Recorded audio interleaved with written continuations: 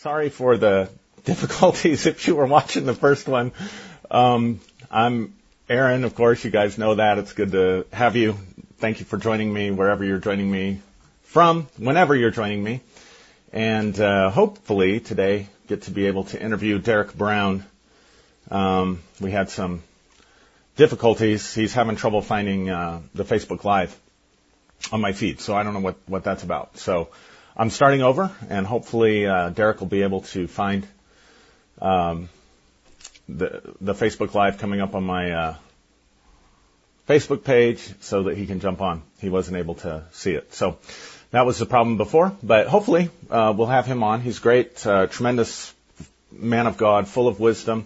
Met him in 2016. Those of you that know, 2016 was an eventful year for me. I got burned out, had a spiritual awakening, and that spiritual awakening came out of an experience that I had, trance-like vision, sort of out-of-body experience that I had August 13th, 2016.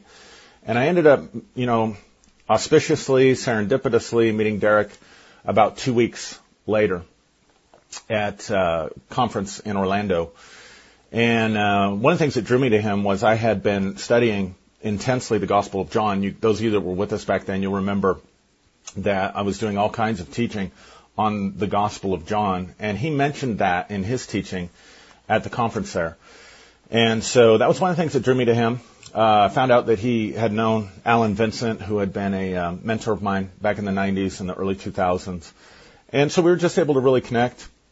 And the last 4 years, he's just been a tremendous blessing, a guide to me, a mentor in many ways, someone that I bounce everything off of. And he's been around a lot. He's seen a lot in the church. Aha, there he is. Yes. Aha, yay, praise the Lord. Praise God. So Derek, I was introducing you a little bit. I was telling the people that we met back in 2016. And that it was an auspicious meeting for me, for sure. I was in a real shift, in a real difficult time, burnt out completely. And I want to just take a moment to publicly thank you, because I think without your input in my life and steadiness and stability through all that, I don't know where I'd be. I don't think I'd be doing this, for sure. Not either. We've made quite a journey.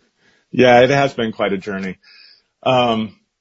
So why don't you start, just tell us, the viewers, people that maybe don't know you, just a little bit about yourself, a little bit about your history, if you don't mind. Well, I heard you say one Sunday morning he's been around a long time. And then you apologize. Yeah, I think so. I remember that. The reality is I have been around a long time. And I guess I go back, was it 50... something like 50 plus years that I started. So I was baptized in the Holy Spirit about 52 years ago, and that was the most revolutionary experience of my life, because when I was baptized in the Spirit, I didn't speak in tongues. I basically had this memory come to me, which was that when speaking to my head teacher at school when I was 11. They asked me what I wanted to do when I grew up, and I said, I want to be a minister of the gospel of Jesus Christ. Wow. And I never ever thought about it again. And I got into my career and I got into the legal stuff and all that. And then when I was baptized in the Holy Spirit, those words came to me. And it was kind of like a big shift immediately, really. It was it was revolutionary. I started pastoring the church, but I still worked. And I think, if I remember correctly, which I find quite fascinating, but I knew that I would never go into the ministry full time, for want of a better word, until I was 30 years of age. So I had 6 years of being a lay pastor, working full time, being a lay pastor, and actually pastoring 2 churches. Wow. When I was 30, I had an invitation to 5 different churches, and it was actually David Pawson. Did you know David Pawson? I've heard of David Pawson, yeah. Oh, he died recently, and David, I went over to a church because I had these 5 invitations, and I thought, I don't know what I'm doing. I just all over the place. And he said, he spoke from Acts chapter 13. He used to just do do an exposition of Acts. He went through Acts 13. Now they were in the church at Antioch, apostles and prophets, and the Holy Spirit said, separate me. And I thought, I've got to find an Antioch. And one of the churches that I was involved in those days was Farnborough Baptist Church, and I just went along. I gave up all the pastorate, gave up all the work I was doing and all the ministry and tapes all over the world in those days, and I just said, I just want to join. Well, I'm still here. Wow. Basically. Wow. But then we've got an enormous transition. So, that's history really. Yeah. So that's a little bit of it. And then it was, I think I said to you, I was teaching Word of Faith when I was, Hagen when I was 26, did all that, all of that history. Did I ask you, did you know Bryn Jones? No. You knew Alan Vincent? Okay. Yeah. Well, you knew Alan Vincent. I went to India with Alan Vincent when I was 30. Yeah. And with him for 7 weeks. And I knew him well. So I went through all the restoration, which is different over here, restoration. And have carried on the journey and still enjoy myself, but it's very different. The church to, I don't know, 400, 500, 600, celebrities everywhere, I guess, that came. I know you know Bob Mumford. Bob Mumford came, who was quite a crucial point. And, so I did that. And then, a few years ago, we decided that was it. It was God was telling us to move on. So that's basically my history, really. All right. Great. I could quote. I said to somebody the other day, I'm not going to write a book. If I wrote an autobiography, David Pawson once said, because I used to meet with him quite often, he said, the trouble is, it's when you begin to believe your own publicity. And so my publicity, you only remember the good stuff, don't you? Like the children of Israel, I remembered the cucumbers and pomegranates, and the fact they were losing their kids didn't really appeal to them. It just doesn't, I couldn't write a book, so I could tell a story, but it might be my story. Yeah. Yeah. Speaking of books, Derek is, you've turned me on to so many different, good treasures, but I think the coolest one for me, I mean, it was so, like I said, auspicious when we met, because I had read Matthew Fox, The Original Blessing, when I first got into ministry when I was 30.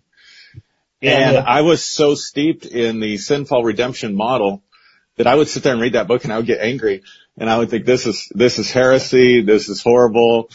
I think I finally just threw it out. I don't think I went so far as to burn it, but, but pretty close. Yeah.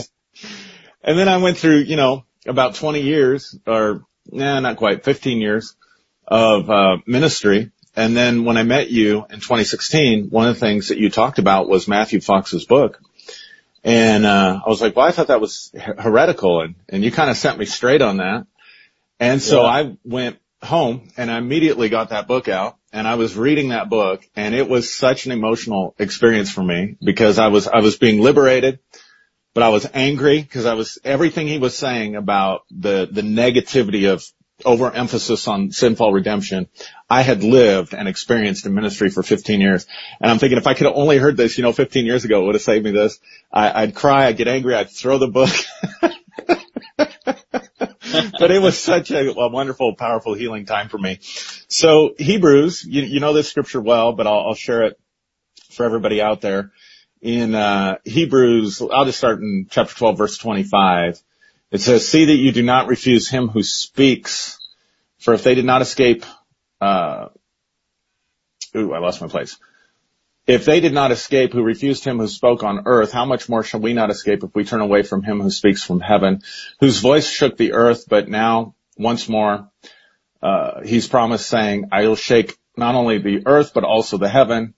Now this yet once more indicates the removal of those things that are being shaken as of things that are made, that the things which cannot be shaken may remain. Therefore, since we are receiving a kingdom which cannot be shaken, let us have grace by which we may serve God acceptably with reverence and godly fear. The interesting thing to me in this, it talks about shaking and the removing of those things that are created. But in the Greek, it's metathemai. And it's my understanding it's not like a complete removal, but it is a complete rearrangement. Yeah. And so the writer of Hebrews, I think, the textual evidence is clear. He's writing before the destruction of the temple. So he's writing during this time of transition between the ages. between the Old Covenant and the New Covenant, but also between the age of Aries and the age of Pisces. And I really believe, and I think you do too, Derek, that we are in this kind of a shifting, shaking, rearranging, where God is doing something new. And I would just like to hear from your perspective what you're seeing as far as that shifting and that changing. What do you see happening now, and maybe even more importantly, in the future? Okay. I think actually we might have talked about it a little bit at the time, but for me, I think I'd read, Phyllis Tickle's book, The Great Emergence. You ever read that book? I haven't. Okay, well, there you go. I can pull rank here, but, I was invited to a conference, in Albuquerque, New Mexico, with world thinkers on emergent church. Now, I mean, drop that in your CV, it really works well. And, basically, Phyllis Tickle wrote this book called The Great Emergence, which is every 500 years, the church goes through a rummage sale. I think you call it a rummage sale, clear out everything. Yeah. And she describes in that book the shaking and, things that are going on doctrinally. So she takes it from the Reformation and she brings it forward. And for me, even what we're going through right now, so people say, well, what do you think's happening? What's going on politically or climate or whatever? And my view is that, first of all, I think creation is groaning. I don't think it's just climate change. I think creation is groaning. So Romans 8, I think we're very keen, a bit like the latter rain in the 40s, the late 40s. Well, we want the sons of God to emerge. Well, I don't see the sons of God emerging. Not even if you read the history of the latter rain, there's nothing right. like that happening. That's for sure. Right. Whatever right. you make it, I'm not making a point on it. But to me, we are living in a moment where creation is groaning, and that is a birthing process. And to me, that's what we're going through. And so in terms of Hebrews 12, God is shaking everything that can be shaken so that only that which cannot be shaken will remain. And I think doctrinally, I think politically, in all sorts of different ways, we're going through an enormous period of shaking. And when it's finished, like you say, it's not the removal of everything. It's the place where you go, what have I got left? If that right. makes sense. Yeah, it does. I'm doing that in my own life, I mean, we've done what we've done, I don't know how many weeks it is now, it just seems like forever, and as I class, I'm old and vulnerable, but, I've been in lockdown for about 9 weeks, I think, and it's kind of like, well, what have I got left? And it's quite interesting, and we were, so I find that quite fascinating, really. But then, of course, at the same time as the removal of everything, we are told in Hebrews, since we are receiving a kingdom which cannot be shaken. Right. And I probably show my age again here, but in those days it was The Unshakable Kingdom and the Unchanging Person by E. Stanley Jones. Remember that one? Oh yeah. And look, and that was like you had to read that. That was like if you were in any apostolic team, you had to read The Unchanging Person and the Unshakable Kingdom. And I think that's where we are now. And I have a few old books like Kingdoms in Conflict with Charles. They are books that are telling you it's not a political kingdom. It's a kingdom that can be shaken because it's God's kingdom. That's how I see it. Mm-hmm. Mm-hmm. And using the birthing process, I think what is happening, my daughter-in-law is a midwife, and she says, transition is the moment when the head of the baby engages in the cervix of the womb. There's no going back, because this is coming, but it's the most uncomfortable time. And to me, we're in a very uncomfortable time, but we are in a time of transition, and probably in a time of transition for about, one book here I would tell you they're since the 1970s, but we're in a time of transition. Yeah, I completely agree. I think, what's interesting to me about it is I don't think we know what it's going to look like when this is all over. And what's interesting to me is, how easy it is for us, how tempting it is for us to want to go back. We say, God's doing something new, but we want it to look like what he did, like you mentioned in the 40s or the 50s, or, we want to hold on to what's being shaken because we've invested a lot of our lives at times in what's actually being shaken. And so you have these voices, or we ourselves in our hearts want to try to hold on to, and hold together, because I think we feel like, if we let go of that, then who are we? What do we have? And I think the lockdown it's been good for me, to just kind of reevaluate and think through some things. And one of the other things that we've talked about, Derek, is, both of us have experience operating in signs and wonders and doing miracle services and, all that sort of charismatic stuff. And I know for me, 2008 was kind of a high point for us as far as that stuff goes. But about 2011, 2012, oddly enough, all that stuff it just wasn't there, like it had been. So that transition, at least for me, started back then. But you talk about the science of spirituality. And one of the other things that we talked about at the conference when we met was Greg Braden. And so around the same time I was reading Matthew Fox and getting mad at his book in 2000, I was reading Greg Braden's stuff. Greg's hard to get mad at, though. I mean, so he just, to me, what stuff he does just feels so pure. But I had the opportunity to go in here and see Greg after we had talked, and I was so impressed with his spirit and the way he conducted himself, the way he showed honor. And so that was another part. So maybe can we talk about that a little bit? Like what do you see, as far as the shift in spirituality and that kind of stuff? Okay, well, it started for me probably about the time, I might have even said this when we met, but I was reading the familiar passage of Elijah praying for rain, 1 Kings chapter 18. And, it hasn't rained for 3 years, and, and he goes up into Mount Carmel, which is a watered garden. That's what it means, the Hebrew. He goes up into Mount Carmel and he goes onto the top of a mountain, and as you know, he prays. Mm-hmm. And he prays 7 times, and he sends his servant each time. What do you see? Nothing, nothing, nothing, nothing, nothing. And I was reading that and I thought, I've got to be honest, I think you're a bit like me. I go, yeah, that's typical God, really. You pray like the clappers, you pray like anything, and all you get is in the air a tiny little cloud. Yeah. Well, I mean, we've all done it, we've fasted, prayed, stood on our heads, done handstands, yoga, all sorts of things. And what is this all about? And I felt God say to me, and I would say it's changed my life. It did change my life. Who made the cloud? And I go, well, you did. Because, I prayed and God said, no. It was the size of a man's hand. You made the cloud. You make clouds, I send rain, and I do exceedingly abundantly above all that you ask or think. And I've got to be honest, that took me into the world of quantum physics, because that is standard quantum physics. As you know, you go into, that's energy, you create the energy, and as a result of that, the energy comes into matter. And it changed my life. And it took me down the road of the Isaiah effect and the Greg Braden, and I've been to one of his conferences as well, and how that the science of quantum physics, I mean, Newton had enough to do with, with our Christianity before, but in the end, the whole element of quantum physics, our spirituality, as they're now saying, is the new mysticism, and the spirit is the new science. And you can't ignore the field and the quantum field and all that's happening. So that we are manipulating, if that's the right word, or we are involved in making things happen in terms of energy. Yeah. But it was that passage that changed my life. Yeah. Interesting.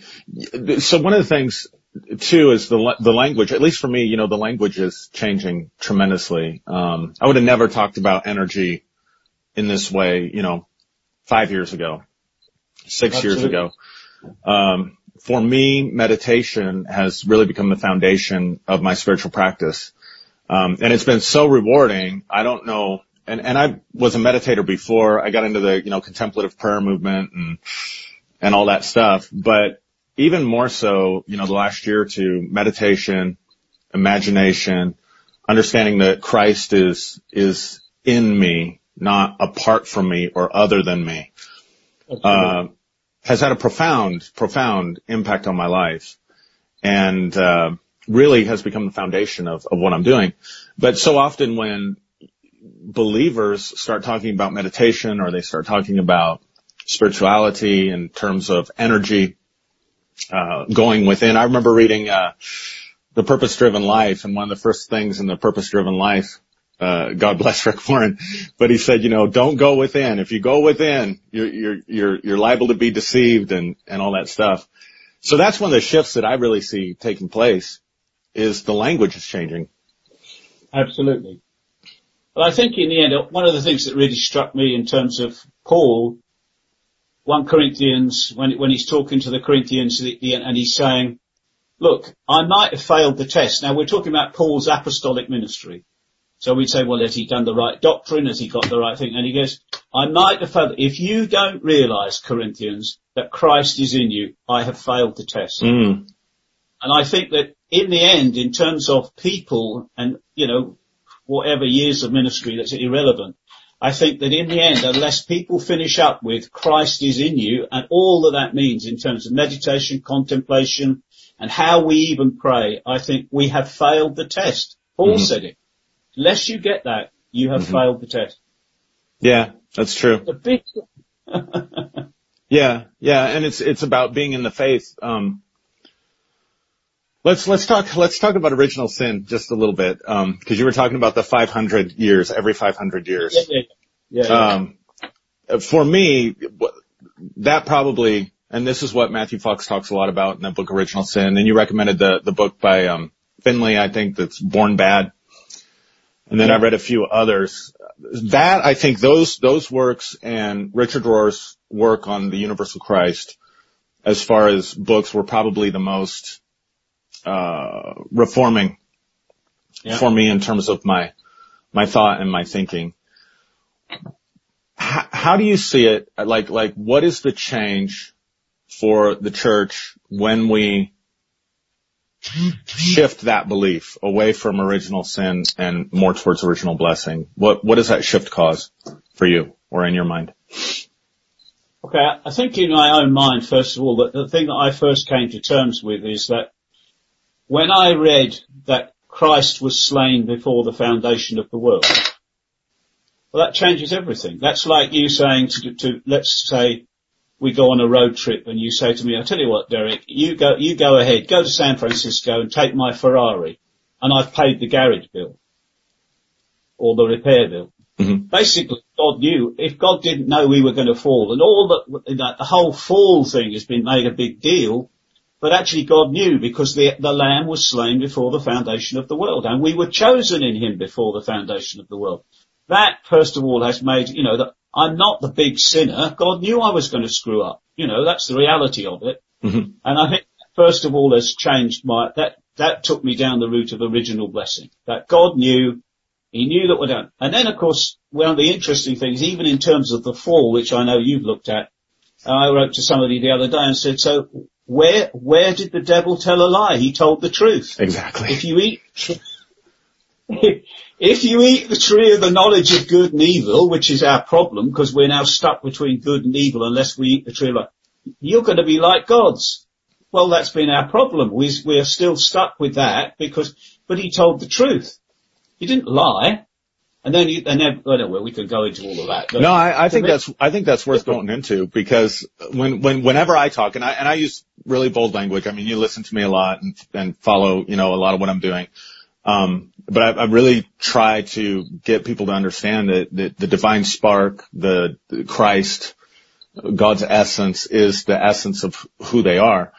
And oftentimes people will come back with, well, that's the lie that the serpent told in the garden.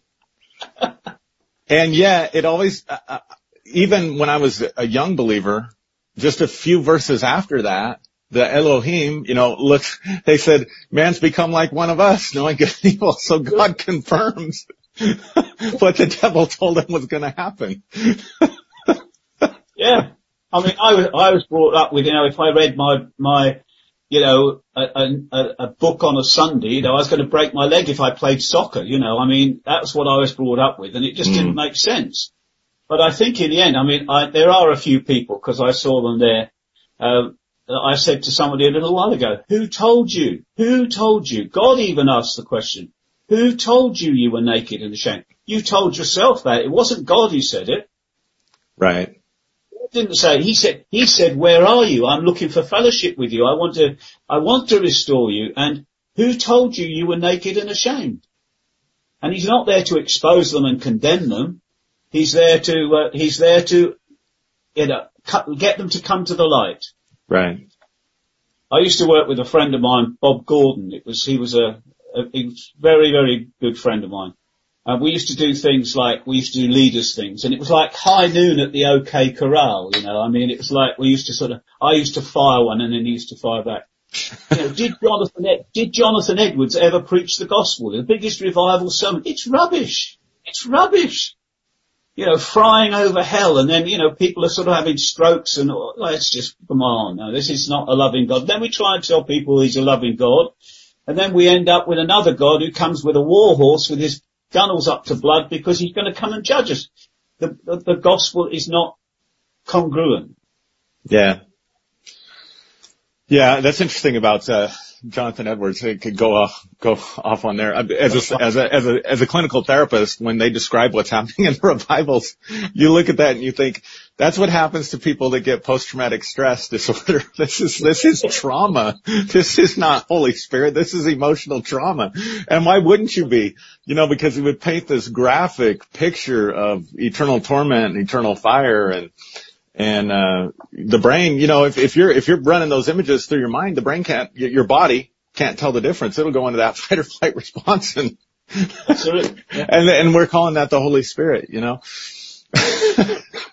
I think some of us we were brought up with all that stuff and, you know, legalism. And I think some of us are still clearing some of that out of our own thinking. I know that from some of my friends. Yeah.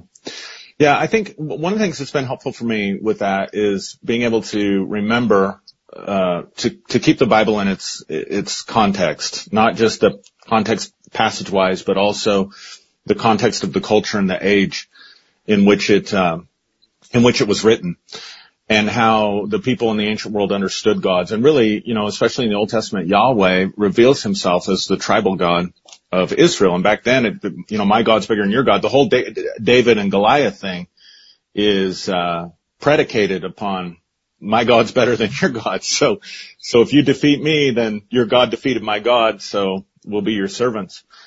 But I'm bringing all that up because the other night my son, my 8-year-old, asked me to read the Bible to him, and rather than one of the children's Bibles, I grabbed my New International Version Bible and I started reading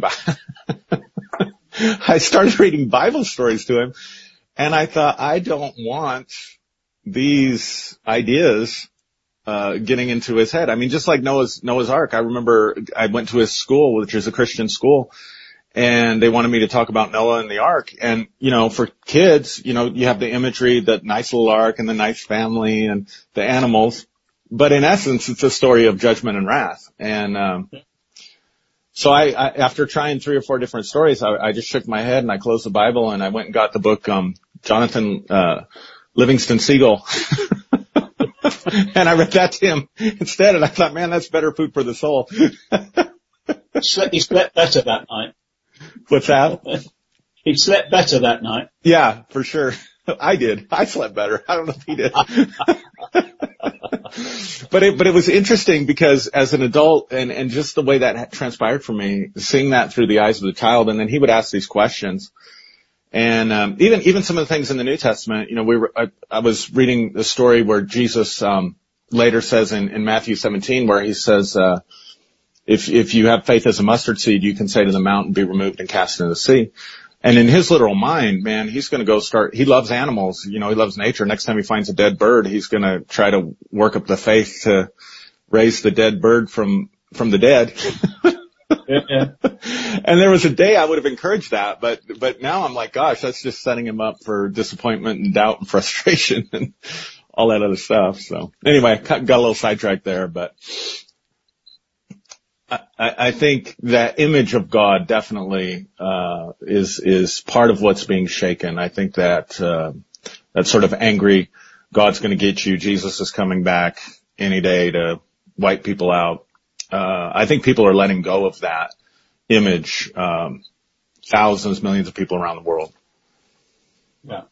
Yeah, absolutely. I think it's Acts 7, isn't it? Stephen, and he said when he's telling the story, the history of the Jews, and he said the God of glory appeared to our father Abraham in Mesopotamia. And actually, I think it's Paul Johnson in his History of the Jews said it was the idol that, if you read the story of what was happening in Mesopotamia at that time, it was complete idolatry and child sacrifice and everything. And I think Paul Johnson says, actually it was probably the idol stuck on the kitchen shelf that just said, hey, get out of there. That's Probably was. It probably was. Probably was. Yeah. I think if we understand the barbaric nature really of humanity at those times, you can see this progression throughout Scripture. Just like you mentioned, it was commonplace in Abraham's day, at least as I understand it, to sacrifice your firstborn child to your family god or idol or whatever. Yeah. So it wasn't that unusual for, God to tell Abraham to do that, but then he stops him. Interesting thing in that passage, though. Isaac doesn't come back with him if you read it very carefully. I've heard you on that one. Yeah. I got you. Yeah.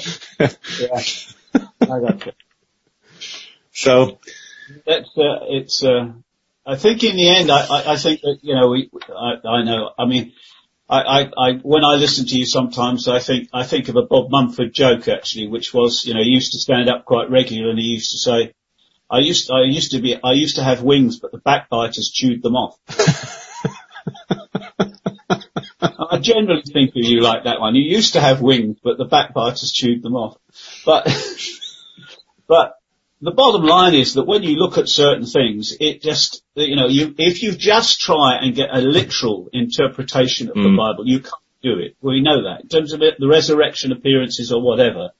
And in the end, truth, and I was saying I know he's online, Nicholas there, I was saying to a friend of mine the other day, if two of us, because I used to work in the legal profession, right.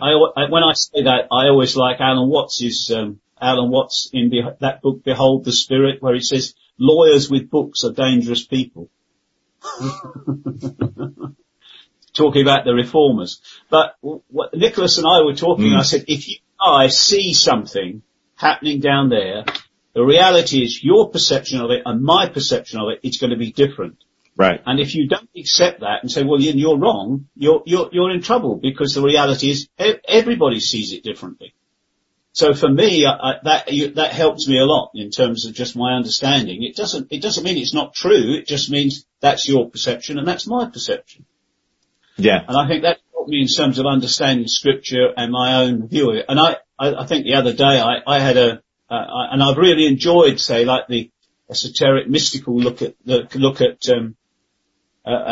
Scripture. And I was looking at the story of Jacob and Esau. Well, we know Romans. Jacob I've loved and Esau I've hated. That isn't the end of the story. They're reconciled. Right. Think, what's that all about? Who's telling the truth? Because I used to dread the fact that if I probably had another glass of wine, I'd probably just lost my inheritance, Yeah, and when they reconciled, Jacob says, seeing your face is like seeing the face of God. Yep, absolutely. Yeah. Yeah, it's a good credible quote. I remember, The Fearful Void a guy wrote a book called The Fearful Void. He decided that he was going to walk the Sahara Desert to see how much fear he'd got. And he gets to the point where, his nose is split, he's covered in lice, and the guide runs off. And then about 3 or 4 hours later, he comes back running with water, and he says, I see your face as the face of God. But yeah, I was brought up with that, that if I did that, well, God, Esau was a profane and a horrible person. Well, he wasn't. And another one, which I found very interesting as you get to my age, where it says, well, the elder will serve the younger. That doesn't happen. Actually, Jacob still bows to Esau. Mm-hmm. So it's a perception. Mm-hmm. Yeah, good stuff.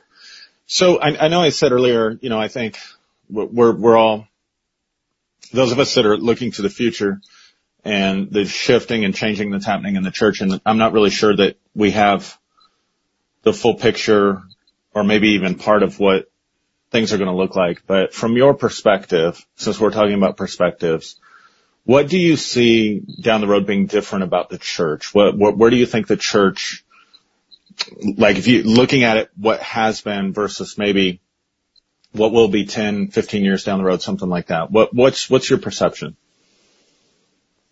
What's your thoughts? Yeah, I think the first thing is one of the things we were talking about it this morning. Some of them that are listening. I think the shift from the charismatic to the spiritual is an enormous one. I think John Drain, if you've ever come across John Drain, you probably haven't come across John Drain. You need to, because he read Preaching the Gospel in the Tarot. Oh yeah, you told me about that book. I just haven't picked it up yet. Yeah. John Drain. John Drain wrote a book, How Spiritual is the Charismatic Movement? And I don't think it's that spiritual. And what we term charismatic, and is basically a liturgy. You know, I think Joel Edwards was at the time the leader of our Evangelical Alliances. If God is so creative, how come every church that does a celebration does it the same way? That we would say, in my day, we criticize liturgy. But I know I can walk into a church. I said it to a pastor the other month. I said, so we're going to do what we've done the last 15 years? Yeah. You know, we're going to have the notices, we're going to have the welcome, we're going to have the period of 6 or 7 songs, we're going to have the notices, and then, somebody's going to preach, and then whatever. And to me, we've lost the spirit, because the very element of the spirit, first of all, is the spirit blows where it wills. And you hear the sound of it, and you don't know where that comes from, and you don't know where that goes to. And I think, I think in fairness to me, and you could check out with some people, but I had some really unusual experiences where the Spirit told me to do things which were dynamic, but it was the Spirit, it wasn't a liturgy. I think I think the shift from the charismatic to the spiritual is enormous. Because I think that, and I think that's what, you and I, we were talking about it this morning, all the power of God. I can't do it now. I don't even want to do it anymore. Right. All right. But I do want those nuances of the Spirit that in the end, you don't have to have a roll of the drums and now we're going to have the ministry time, blah, blah, blah, but rather just the Holy Spirit. The Holy Spirit is obvious. So the charismatic to the spiritual. I think the whole matter of leadership, and I think that was the great emergence was about that. And I've got a book here called Into the New Age by Stephen Verney, and the breaking down of hierarchical structures. Yep. He wrote that in 1975. Now for me, 1975. Here it is. It says, 75. A renaissance, a new birth, a reformation, a break with hierarchical superiors, the discovery of the independence of the individual. Now, my values, were that apostles, prophets, pastors, evangelists and teachers were not the top of the tree that organised were the managing directors or whatever the corporate, but rather they were there to equip the saints who in the end were going to be members of the body of Christ. And to me, we have to make a major shift from organisation to the organic, and we really are members of the body. I think that's massive. I think that those two will finish your living for you, Yeah, no, I think I love that, switching from the organization to the organic. And I think that's where, if I can speak to folks that are connected with our Sunday morning fellowship, I think that's where we've been. And I think that's part of the struggle that we've been feeling, or some of the birth pains is, how do we move away from the organizational and move into the organic? And it's got to be from the heart. It's got to be from the inside out. And there has to be space and room for individuality. I think one of the biggest problems, 2 things I want to hit on that you said, one of the biggest problems that I see is we come together and fellowship in most Christian churches, probably since the time of the creeds, around a consensus of belief, or around a group consensus or a group thought form, rather than necessarily by the heart. And I have had more people and ministers that are my age that are breaking down because they can't deal with the falseness or the kind of being pushed into this mode and mold, all that stuff is definitely being shaken. And the one thing I'm hearing consistently across the board is, I wasn't able to be authentic, or I want to be authentic. And by being authentic, that means that's where I think meditation comes in, because you're discovering deep within yourself, what are the deep desires of your heart? What are the deep expressions that you have? And that's where that creativity and I think that organic stuff begins. But the other thing, the breaking down of hierarchical leadership, that's not just in the church. In fact, the church may be the last domino to fall.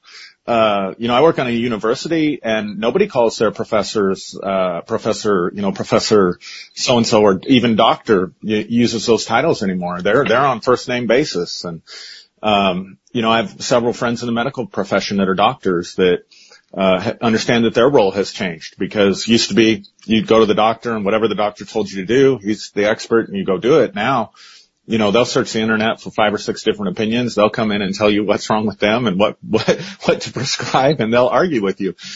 And so all of this, you see the hierarchies breaking down at every level of society. It's really fascinating. It's interesting to watch. The lady that, is the chair, I think, of the Harvard Business School, wrote a book a few years ago called The End of Leadership. And probably similar to the book that you were referencing. I don't know if you've read that one, but it talks about this breakdown at every level of society. And so the same thing's happening in the spiritual path. People just aren't going to sit there and take the pastor's word for it, or want to sign a doctrinal statement or a church covenant and try to come into this sort of conformity. And so there is a stripping away of that on every level. Absolutely. Absolutely. Well, I think I pointed out a book which actually, I suppose it's about 12 years ago that I sort of began to sense this shift. And I'm not very good at history. I'm not very good at my own past. Being honest, I actually went back to the building where we had church for 35 years. It was a 1,000-seater cinema. And I went there for a meal the other week the other month, and I'm sitting there and and I'm all these memories, and all these, Bob Mumford and back, all of the celebrities that came, and all the memories were there, and I was looking, and that happened there, and that happened there, and that happened there. And all of a sudden the guy at the table said, "Have you been here before?" I said, "Yeah, about 36 years, And really, it meant nothing to me. And I thank God for it, but it means nothing to me. And, I think that the whole element, but I read a book called Walk Out, Walk On by Margaret Wheatley. And, the book is basically how institutions in terms of leadership. So it's the story, number of different stories of people who walked out of Harvard Business School, Goldman Sachs, and started something different, because deep down within them, they knew that's not what they really were. And I said to the church, I'm walking out to walk on. And it meant, and we haven't lost a lot of people. We've sown lots of people to different churches. No issue with at all, and friends with some of them. But in the end, walk out to walk on. Otherwise you are trapped in the institution. Yeah. I was saying to somebody this morning, I know pastors who are older than I am, and I'm doing it because I'm loving it. I wouldn't know what else to do, but some pastors who have to hold the thing together, and they are tired. They are really tired, because they're trying to hold it together rather than being authentic within themselves. Mm-hmm. Yeah. Yeah. Well, Derek, thank you. I enjoyed the chance to chat with you. And again, I just want to thank you so much for who you've been in my life, and the support and help and guidance that you've been to me has been tremendous. So thank you. Okay. All right. God bless you. Thank you for the opportunity. I really appreciate it. You bet. Okay. Thank you. Cheers. God bless you. Bye. Everybody that's watching, God bless you. Thank you for tuning in. And, I'm sure it was rich, and sure you enjoyed it. So, I'll try to get back, in the comments later on today. Have a blessed day. Thank you.